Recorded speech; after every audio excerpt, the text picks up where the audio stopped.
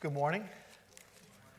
I always hate to preach the Sunday after our high school students take the pulpit and have their opportunity to preach. Last week, 16 of our students were spread over all the services, and they all did such a spectacular job. I mean, there goes my job security, you know. But I guess nobody is irreplaceable. Well, anyway, this morning, let me read two passages from the Bible that will guide us as we think about worship as a spectator sport. First, Mark 12, verse 30, where Jesus speaks about what is most important in life. When he is asked to define what is the most important commandment in all of Scripture, Jesus quotes from a passage from the Old Testament book of Deuteronomy, chapter 6, and this is what he says. He says, "Love the Lord your God with all your mind, all your heart, all your soul, and all your strength." And the second passage is from Hebrews chapter 13, verses 15 and 16. It describes what true worship is all about. The writer says, "Through Jesus, therefore, let us continually offer to God a sacrifice of praise, the fruit of lips that openly profess His name.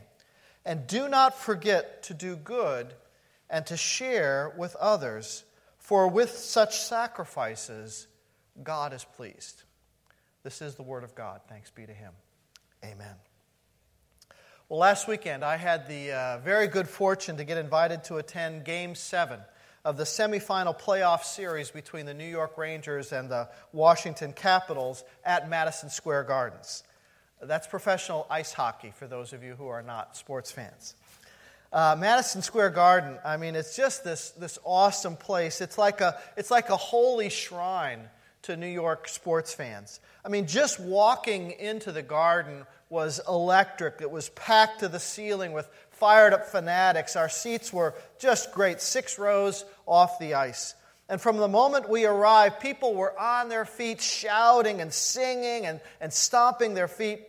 The music was pumping, the beer was flowing, topped off with fireworks at the end when the Rangers won the game. I mean, it was a spectacle. And halfway through the game, I leaned over to my host and I said, "You know, for many of these people, this is a religious experience." A religious experience. Now, in the cacophony of Madison Square Garden, I couldn't really explain what I meant by that, but it really fits into what we're talking about this morning in this message series about the importance of worship, because there is a huge difference between having a religious experience and the true worship of God that our hearts deeply desire. And this morning, I want to try and spell that out just a little bit. See, whenever you go to some big arena event, a professional or college athletic event, a rock concert, a rave, even a Christian concert, the people who plan that event, their main purpose is to get you to feel something. To feel something. They want you to get your adrenaline pumping. They want to get your emotions engaged with what's going on up front, what's going on the court or on the stage. And so they use all these artificial things like lights and music and songs and a wide variety of stimuli to get you all jazzed up about what's going on. They want to get you into it. When there was a pause in the action at Madison Square Garden, they would show these short video clips up on the Jumbotron of famous actors trying to pump up the crowd. Everybody from Liam Neeson to Danny DeVito saying, "Come on, New York, let's make some noise." Now, I don't have a clue what Liam Neeson or Danny DeVito have to do with hockey. But they want to get you excited. They want you to feel a rush. They want you to taste a thrill. Why? Well, because excitement leads to attachment. Attachment. When your feelings, when your emotions get energized, you sense that you become part of something. You feel you belong to something bigger than yourself.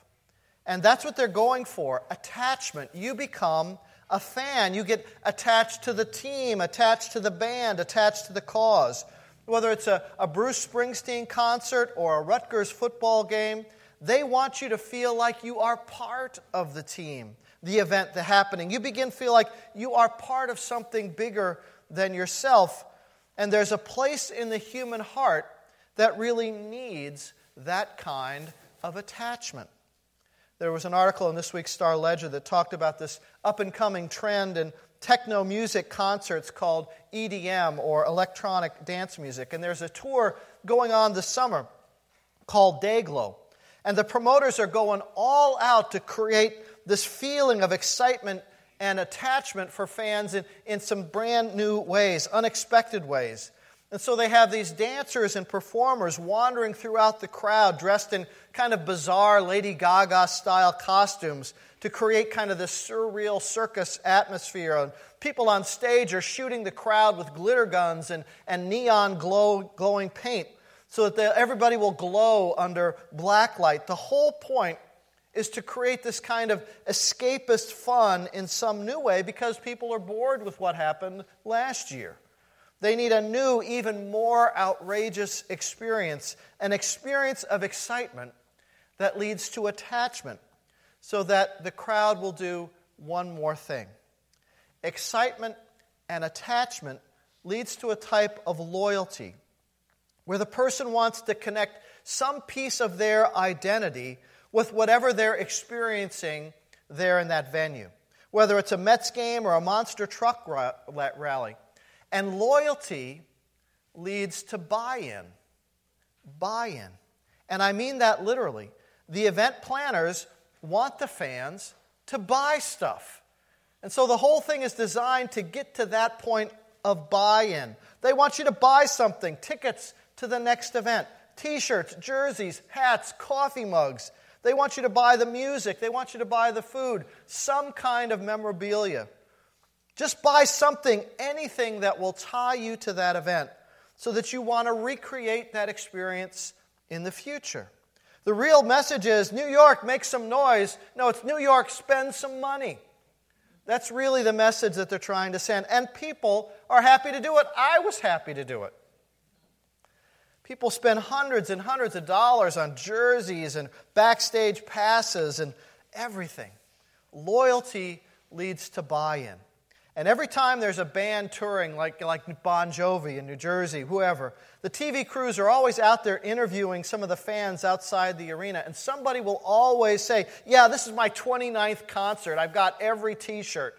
I've been to every one. I never miss one of these. That's what they're going for. That's buy-in.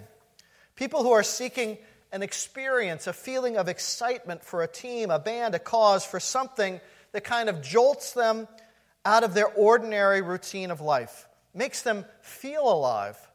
And that leads to attachment, that leads to buy-in. And they will spend a lot of money to get that feeling.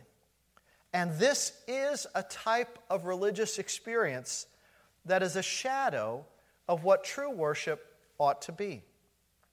But this approach to religious experience has really infected our whole culture and the culture of the church, so that many churches look at worship the exact same way they look at these other events.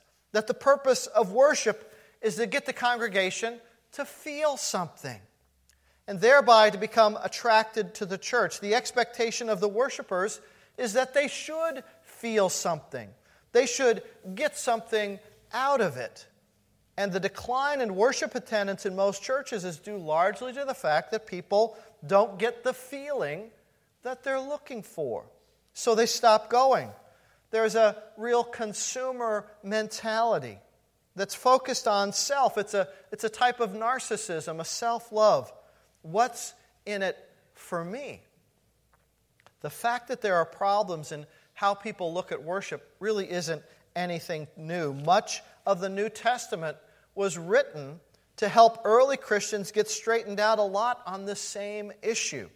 The tension between having a religious experience that's based on one's own feelings and true worship has always been there. We certainly see it throughout Scripture and church history, but it has really intensified in our day.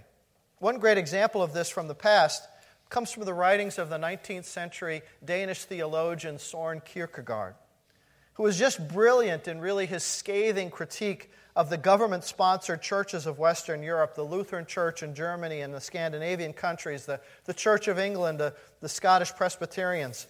All of them were dependent on the government for their funding, to pay their pastors, to keep the buildings open. And that is never a good thing for the Church of Jesus Christ. All of them thought they had a monopoly that they counted on to keep them in business, that they thought would never change. And all of them were just stone cold dead spiritually, just dead in the water. They'd become wealthy religious institutions that were devoid of God's Holy Spirit. They were great at performing religious rituals, but not at connecting people with Christ. They could put on a good show, but none of it really helped people to worship God. And that's one of the reasons why to this day the church is so weak in Europe, where you have these magnificent cathedrals with beautiful stained glass and empty of people and the Holy Spirit, because they didn't listen to Kierkegaard. And there are a lot of parallels here with our own day. But Kierkegaard talked about how in true worship there is really just an audience of one. An audience of one. God Himself. He pointed out the common misconception among Christians that it's the upfront people, the pastors and the worship leaders, the band members, the organists, the soloists, the drama team, the Bible readers, that they are the performers of worship. And the congregation is the audience. And that may be, in many churches, every Sunday, people like to sit back in their seats, fold their arms, and say, bless me, entertain me, put on a good show, give me a good song, give me an inspiring sermon, help me to feel something.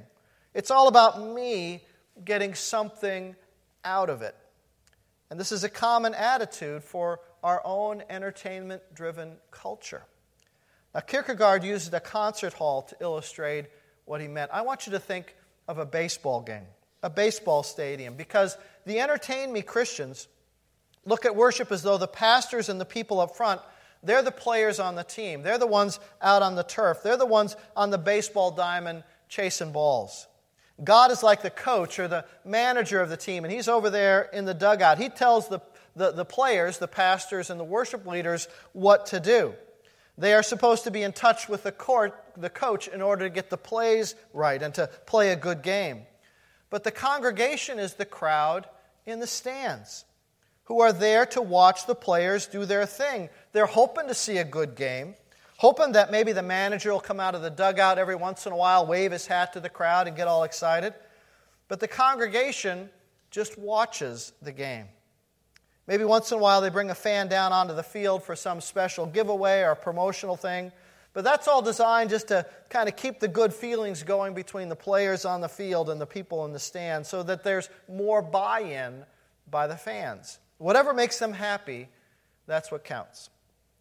Now, Kierkegaard said for true worship, you've got to flip that over. The people in the congregation, they're the team. They're the players out on the turf swinging the bats and running the bases. They are to be the performers of worship. The worship leaders, the pastors and the music people, they are the coaches and the managers calling the plays and sending in the signals.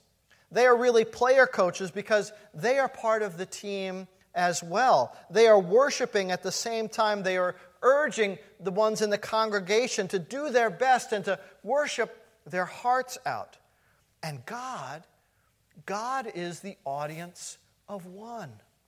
He's the one fan in the stands who's watching it all play out. And He is the one that needs to be pleased with what happens down on the field, with what He witnesses, because we want and we need buy-in from Him towards us. The verse that some of our high school seniors preached on last week was Romans 12, verse 1. It says, "Therefore I say, I urge you, brothers and sisters, in view of God's mercy, to offer your bodies as a living sacrifice, holy and pleasing to God. This is your true and proper worship." Worship is an offering that we give to God, to our audience of one. It is something that we do for Him, in front of Him, on behalf of Him. It's just that our buildings are designed all wrong. They're designed like lecture halls, and so it creates this impression of passivity on the people who are sitting in the pews. Maybe we should kind of tear out all the pews and throw out all the chairs, rip up the carpet. Let's put down AstroTurf in our sanctuaries. Maybe we should stand up for the whole hour and run plays of praise and singing, of confession and intercession. Run plays when we give our money, when we read God's Word, where we hear it expounded, and when we respond to it in our hearts. Those are active ways in which we are players and not just spectators. We offer ourselves in worship to this audience of one. The Apostle Paul was trying to coach the Roman Christians into worship, urging them to bring their A game, to offer their bodies to God, to lay it all down for Him. And that's what Jesus was saying in that passage that I read from Mark chapter 12. Love the Lord your God with all your heart, with all your soul, with all your mind, with all your strength. If Christians fully understood that worship is not something that is done for them, but that they are the players, that they are the active participants in the game, it would truly transform worship throughout our churches. Dr. Robert Weber of Wheaton College writes this: worship calls for the involvement of our mind, our body, our soul. Worship demands nothing less than the complete, conscious, and deliberate participation of all the worshipers. You see, people are searching for a true encounter with God. We are designed to be in relationship with God. It is something our inmost spirits really crave, a connection to something larger than ourselves. But not just to any old thing, not to something like a sports team or a rock star. Those are sad substitutes for knowing our Creator. As the famous 17th century French mathematician Blaise Pascal once wrote, there is a God-shaped vacuum in the heart of every person which cannot be filled by any created thing, but only by God, the Creator made known to us through Jesus. We do need to encounter God. Worship is a two-way street, a two-way communication between God and His people. It's a dialogue of response. God reveals His presence. Our need for intimacy with God is met. We respond in thanksgiving and praise. God speaks through His Word. We're convicted of sin. We repent. God extends mercy through Jesus Christ. We respond in adoration and service in the world. Worship provides opportunity for God and God's people to express their mutual love for each other. Sally Morgenthaler writes it this way: in worship, we carry on an exchange of love with the God who is present, the God who speaks to us in the now, who has done and who is doing marvelous things. And it is in this supernatural exchange, this interaction between the God of Scripture and God's people, that is the primary component of Christian worship. And then we take the game out onto the street during the week where we live. The passage from Hebrews 13 says, through Jesus, therefore, let us continually offer a sacrifice of praise, the fruit of lips that openly profess His name, and do not forget to do good and to share with others, for with such sacrifices God is pleased. That means worship doesn't stop when we say the benediction. The sacrifice of praise is coupled with the sacrifice of service. We are giving ourselves in service to God throughout the week. To take God's good news in Christ and to live it, sharing our faith, helping those in need, caring for the poor. True worship isn't an hour-long event. It's a lifestyle. It's a lifestyle. It is the way we live, serving Christ with our body, our mind, our soul, our strength. Unfortunately, One of the trends we see in a lot of contemporary worship circles across the country is that many kind of Christian worship leaders and pastors, they see themselves more like Christian entertainers rather than spiritual player coaches who lead people into the presence of God. In a sincere attempt, I think, to be relevant and to be attractive to spiritual seekers, worship can become a pawn to marketing strategies. Worship becomes less and less about having an intimate experience, relationship with God, and more about giving people a wow kind of feeling, an event that is a subtle substitute for a real encounter with the living God. And then church just starts to mirror entertainment culture, doing whatever works as though the job is just to fill seats. Worship becomes a show, and then what the church really believes starts to get a little fuzzy. It's more about, having a hipster pastor or worship leader, with jeans torn in just the right place, a zip front hoodie, and maybe a tattoo. I mean, if that's the way you really dress, that's fine. But if it's a look you're going for as a pastor or as a worship leader, because you think it'll make you look cool to the audience, folks, that's a real problem. Now, I don't have a problem with pastors and worship leaders trying to be relevant, but they shouldn't do it because it's hip. They should do it because that's who they really are. Just mimicking the secular culture in an attempt to be relevant and cool just feeds this narcissistic consumerism and is the opposite of true worship. Now, don't get me wrong.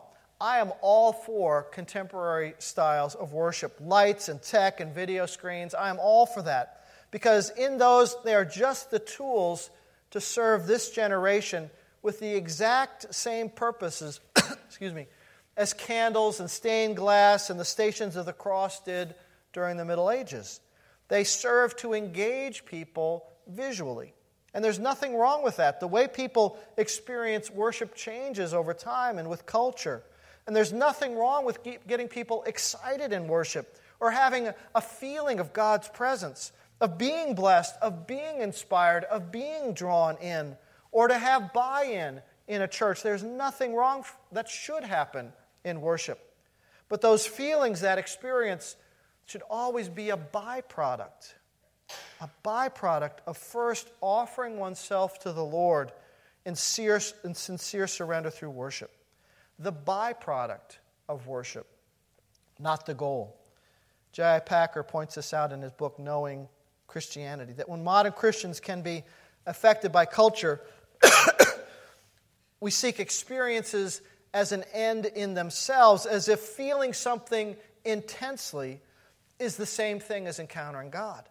And that's where we get confused. He says, we are inclined to jump to the conclusion that the more intense an experience is, the more of God there must be in it. And by biblical standards, that is not so at all. If in worship you're going just to get a feeling, you're probably going to actually miss God. True worship has to do with people being transformed, people becoming more and more Christ-like. Feelings are important, but they have to be secondary. And I think our goal here at PCNP is to strike a balance to experience thoughtful worship that engages the head and the heart. Worship infused with Scripture that's accurately exposited. Worship that connects to people in a relevant way. True worship that leads people to have a desire for God, an ardent desire to be in God's presence, to listen to God's voice through the Word of God, to taste fully God's infinite goodness, so that then we can serve Him throughout the week. A.W. Poser puts it this way in his classic book, The Pursuit of God. For it is not mere words that nourish the soul, but God Himself. And unless and until the hearers find God in personal experience, they are not the better for having heard the Word. Even the Bible is not an end in itself to bring people but a means to bring people to an intimate and satisfying knowledge of God, that they may enter into Him, that they may delight in His presence, may taste and know the inner sweetness of the very God Himself in the core and the center of their hearts. So let's worship God every Sunday with all our hearts, all our souls, all our minds, all our strength. Come on, church, let's make some noise. Let's pray together. Lord Jesus, I thank you just for this time. Whether it's in quietness or whether it's in loud music, whatever experience we have, Lord, we know that you are what we are seeking. And we give you praise, Lord, that in this hour, you help us to reset the compass of our lives. Then it doesn't end when we say amen, but we carry our worship with us in expressions of the gospel throughout the week, to our friends, our family, to living it with the poor and the oppressed, Lord, to sharing your good news with the world. Lord, thank you just for the opportunity to worship you this morning. We hope that you were pleased as our audience of one. For it's in your name we pray.